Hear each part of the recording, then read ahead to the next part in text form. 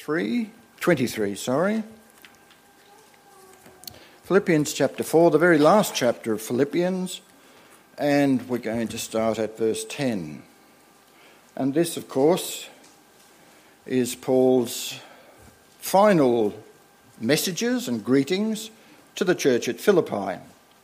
And he says this: I rejoiced in the Lord greatly that now at length you have revived your concern for me. You were indeed concerned for me, but you had no opportunity. Not that I am speaking of being in need, for I have learned in whatever situation I am to be content. I know how to be brought low, and I know how to abound. In every circumstance I have learned the secret of facing plenty and hunger, abundance and need. I can do all things through him who strengthens me. Yet it was kind of you to share my trouble. And you Philippians yourselves know that in the beginning of the gospel, when I left Macedonia, no church entered into partnership with me in giving and receiving, except you only. Even in Thessalonica, you sent me help for my needs once and again. Not that I seek the gift, but I seek the fruit that increases to your credit. I have received full payment and more. I am well supplied, having received from Epaphroditus the gifts you sent, a fragrant offering, a sacrifice acceptable and pleasing to God. And my God will supply every need of yours according to his riches in glory in Christ Jesus. To our God and Father be glory for ever and ever. Amen. Greet every saint in Christ Jesus. The brothers who are with me greet you. All the saints greet you, especially those of Caesar's household. The grace of the Lord Jesus Christ be with your spirit. And it always surprises me to read in this letter where Paul says that the brothers in Caesar's household greet you, even in that centre of what in those days was paganism. God had his people. Let's come before God in prayer. Heavenly Father, as we turn now to study your holy word, we pray, Lord, that you would keep us from error, guide us into the truth. We pray, Almighty Father, that your word would go forth and produce much fruit. And we pray these things in Jesus' name. Amen. Now, as you may have seen from the title of my message, I want to speak on the topic Peace Through Contentment. And you might think, well, that's all very well, but let's face it, not particularly relevant because we've had all the COVID business for 2 years or so. We've got all this business now in the Ukraine and Russia and Putin. We've got the cool relationship with China. We've got the problems perhaps with Taiwan. So, we really need something much more relevant than peace. But yet, is it so irrelevant? The people in Moldova and Romania and Poland who are reaching out to these refugees are people who know peace in their hearts.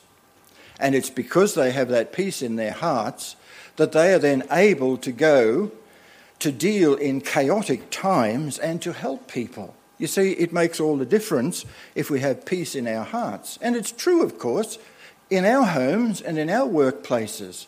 If we know peace in our hearts, we walk into work and there's some people having a barney about something, then we can go over and we can say, look, what's going on? How can we sort this out? Because we have that peace in our hearts. If we go there and we are just as anxious as anybody else, how can we possibly help? So it does make a tremendous difference. So we are going to look this morning at peace through contentment. I'm sure that if you ask people if they are contented, almost all people would say, yes, of course I am.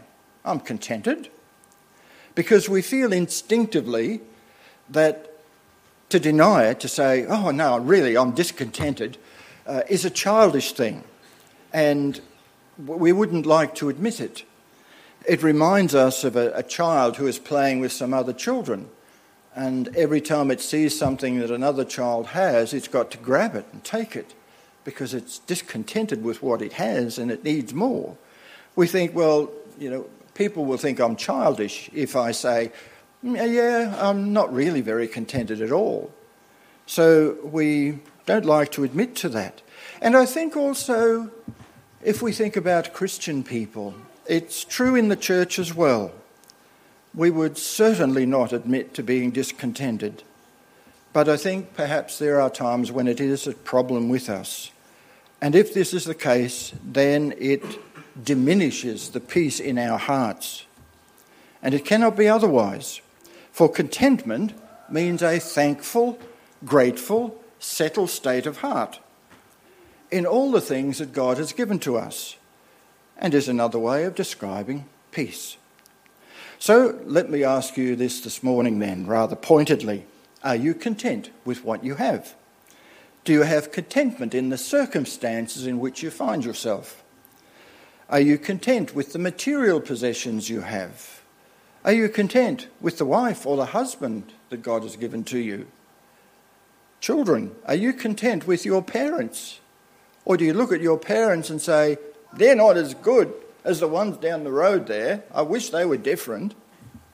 Do you show that discontentment? Are you content, or do you find yourself looking at other people and thinking, I wish I had what they had.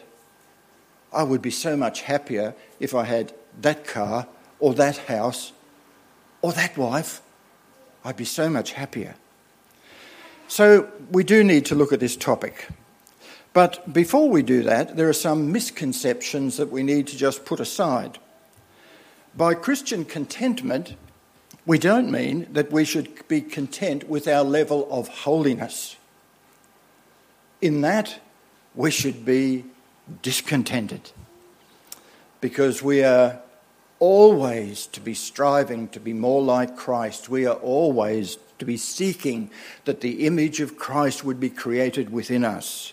We are always to be seeking that sin would be done away with, and we would become more and more pure in heart and mind, and more like Christ. So we don't mean that. We don't mean that we should put up with degrading conditions. It was Christian people who worked to remove the appalling conditions in British factories and jails. It was Christian people who agitated against the use of children in factories because they said, this is degrading, this is not right. It was Christian people, as you well know, who agitated for the removal of slavery. They were not contented about things like that, things that were degrading. Also, it doesn't mean that we should not seek to save and provide for the future and provide the best for our families. Of course we should. But you see, that's different from being full of fretting and fuming that our neighbour buys designer-labelled jeans from a boutique, whereas I have to buy them from a chain store. It's a different thing. And nor does contentment mean stoicism, a stiff upper lip. There are those people who show little emotion, whatever happens, and appear to have no visible discontentment. But this is utterly different to the grateful, joyful contentment of the Christian. The Apostle Paul was no Stoic. When he received encouragement, when news came that encouraged him, he was so grateful for that and so happy for it. He grieved over the Christians in Galatia because they were dabbling with a gospel that was not a gospel. Did he just say, oh, well, easy come, easy go? No, he was very discontented with that. He grieved over the Corinthians for their immorality. Then he rejoiced when Titus came to him with news of a change of heart of the Corinthians. And he was so pleased. He was no Stoic. He was pleased. But nevertheless, as we saw in the reading we just had from Philippians, so far as his external state was concerned, so far as his circumstances were concerned, he had learned to be content. Not stoically, but joyfully and thankfully so. In other words, The Apostle Paul was self-sufficient in the sense of being independent of circumstances for his peace of heart. You all know, I'm sure, the story when Paul was in prison in Philippi. And Paul was in control, not his circumstances being in control. And he was able, with Silas, to sing hymns of praise to God. And you know the story, how the Philippian jailer is just so stunned with all of this that he comes to him and says, what must I do to be saved?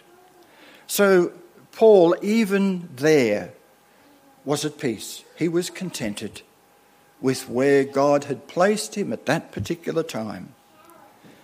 This is so often not true of us.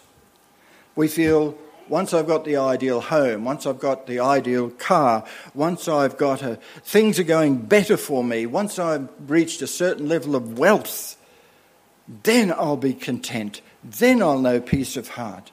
But you see, Paul is talking here about a peace of heart that is not dependent on external circumstances or surroundings, not dependent on status or prestige or wealth. This is a problem which affects all of us to some degree or other, at some time or other. Now, what are we to do about it? Let's look at Philippians chapter 4, verse 11. The first thing that we see in this verse is that Paul learned. He learned the lesson. This was not something that dropped into his lap. Growing in holiness is not something that just drops into our lap. It's something that we learn, something that we work at. And Paul learned the lesson. He learned it through personal experience and probably through hard experience. You know the story that Paul had a thorn in the flesh. There was something that was really aggravating to him.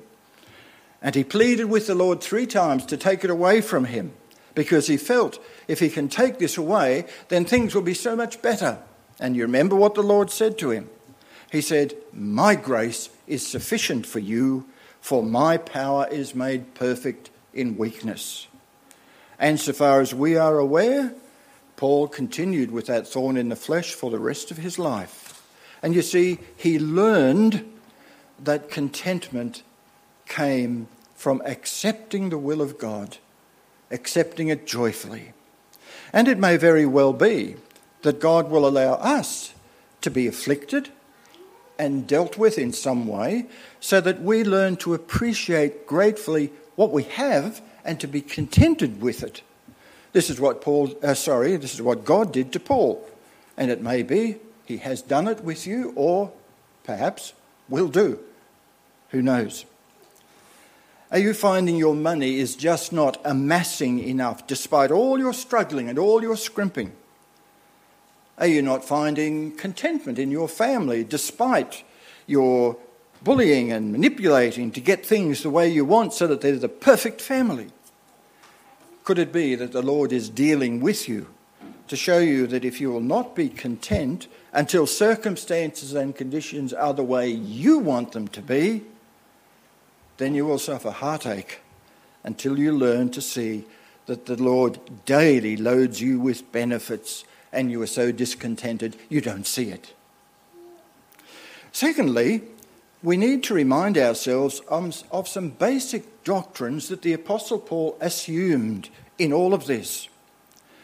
Some basic doctrines that our Christian faith teaches us in the Bible. Again and again, this tends to be our great failing as Christian people. We never get past the milk of the Word.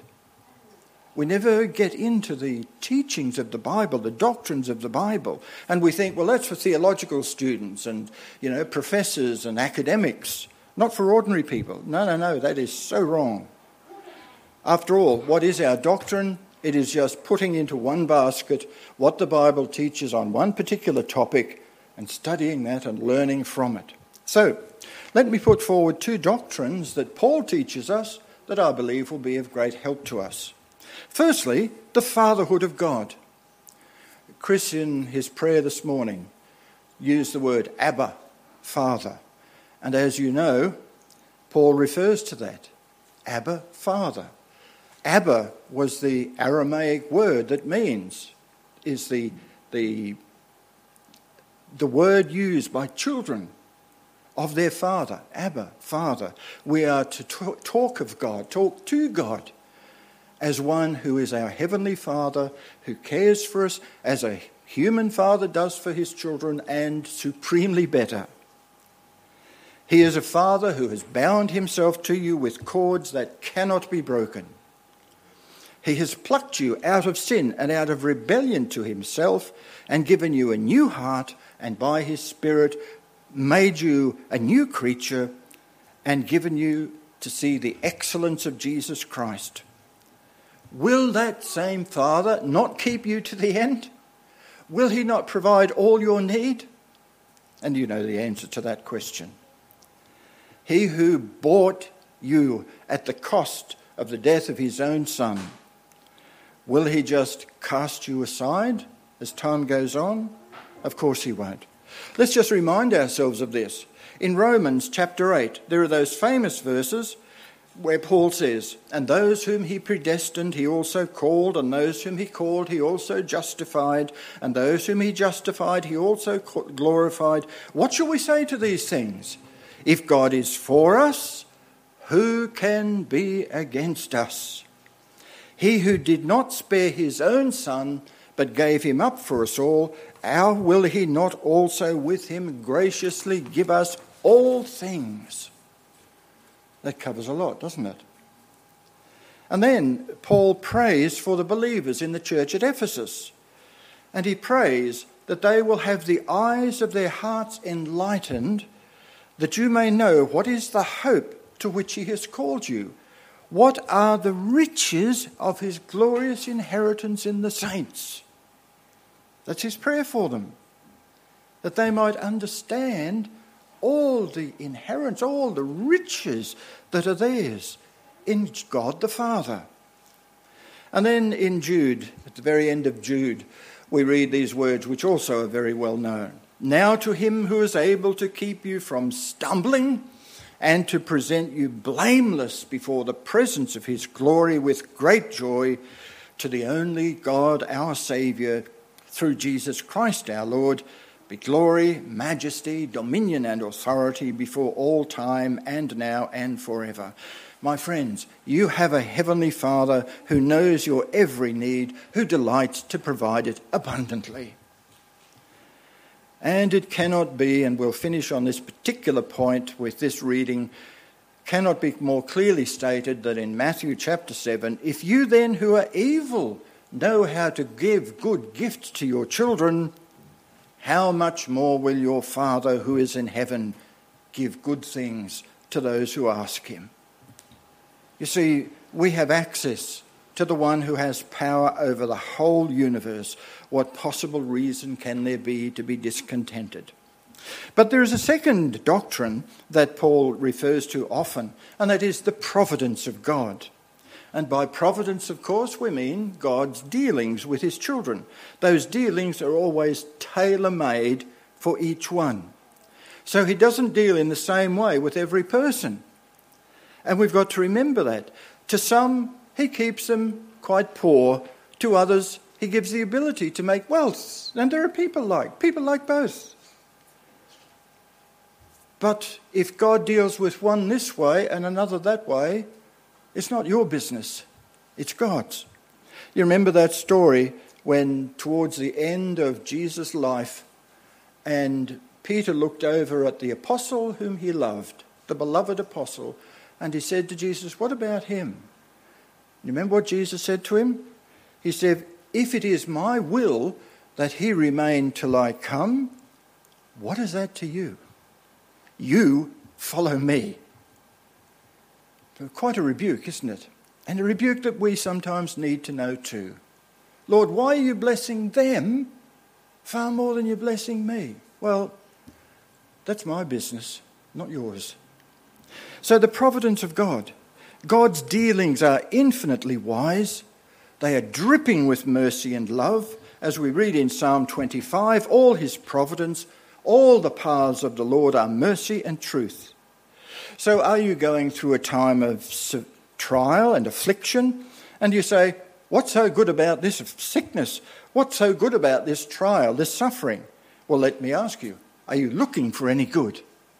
Because if you're not, you certainly won't find it. If you look for it, I'm sure that the Lord will make sure you find it. Also, we pass through times of fiery trials. Not always, praise the Lord, but sometimes.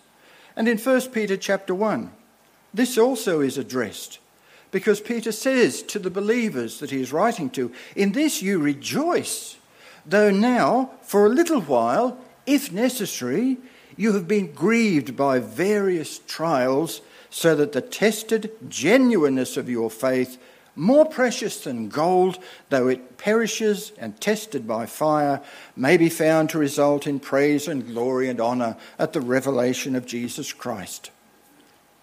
And then in Hebrews chapter 12, the writer of Hebrews reminds us that there are times when God chastises us, when he disciplines us, because God sees it is necessary.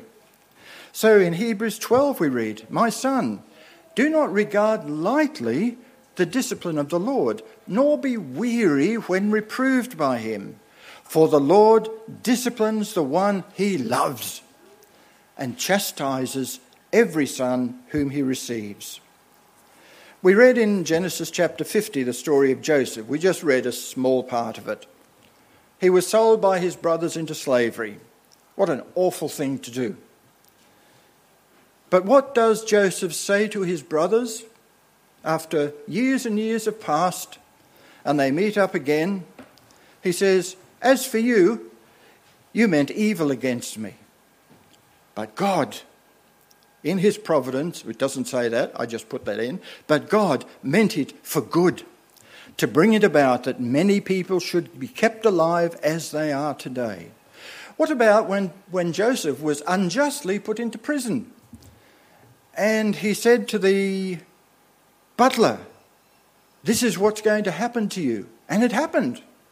And the butler said, look, when I get out of this prison, I'll put in a good word for you so that you can be released as well. What did the butler do? He forgot. So 2 more years elapsed until finally Joseph was released. What happened to Joseph after that? He became second in charge in the entire kingdom of Egypt. If he had been released 2 years previously, when the butler was released, he probably would have been resold as a slave. See how God's providence is always perfect. You may not see it at the time. I guess Joseph didn't see it at the time, but he did see it later. There's a wonderful hymn by Robert Murray McCheyne, and I'm sure you've all heard of his name, that catches up this thought, and this is just one stanza from it.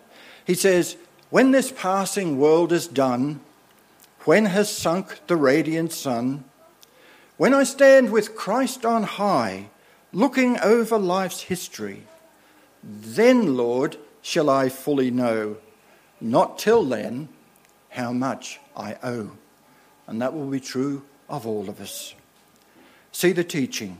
If God's providential dealing with you is always perfect and tailor-made, what reason do we have for discontentment? So, my friends, do you wish to walk in peace every day? Then learn in every circumstance to be content. Learn to see that you have a heavenly Father who watches over you and broods over you all the time. Learn to see that his providences are always perfect and infinitely wise. And may God bless to our souls this thinking from his holy word. Amen. Let's pray. Father, we thank you and praise you for the clear teaching of Scripture that we are to be people of great contentment under your hand and under your fatherhood. Father, we pray that you would work this in our hearts, that we might display peace, Lord, in all that we do as we go about our business day by day, within our homes, in the workplace, wherever it is that we go. We pray, Lord, that this pervading peace would be a peace, Lord, that speaks to other people of something that they do not have. And may they seek out this peace in the only place it can be found, through Jesus Christ our Lord and Saviour. Hear our prayers, Father, for Jesus' sake. Amen.